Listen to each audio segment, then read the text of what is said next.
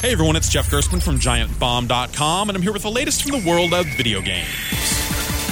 The last several years have been extremely unkind to EA's long-running basketball series, NBA Live. The once-dominant annual release fell into disrepair over the course of the last generation of console games, leading to the company taking a break, renaming the game, and trying to get it right. That game got canceled days before its retail release, and nothing's been the same since. EA tried to get Live back on track with the release of the PS4 and Xbox One. Next week, the company releases NBA Live 16. But the free demo and copies that have been given out at various events prior to release make this year's game look just as busted, with players that don't look like their real-life counterparts, balls flying through bodies, shots leaving hands at impossible angles, and more. How does this happen? Is it weird that this makes me, a non-basketball fan, actually want to see this train wreck for myself? I'll get a chance to see if it's as rough as the pre-release coverage looks next week.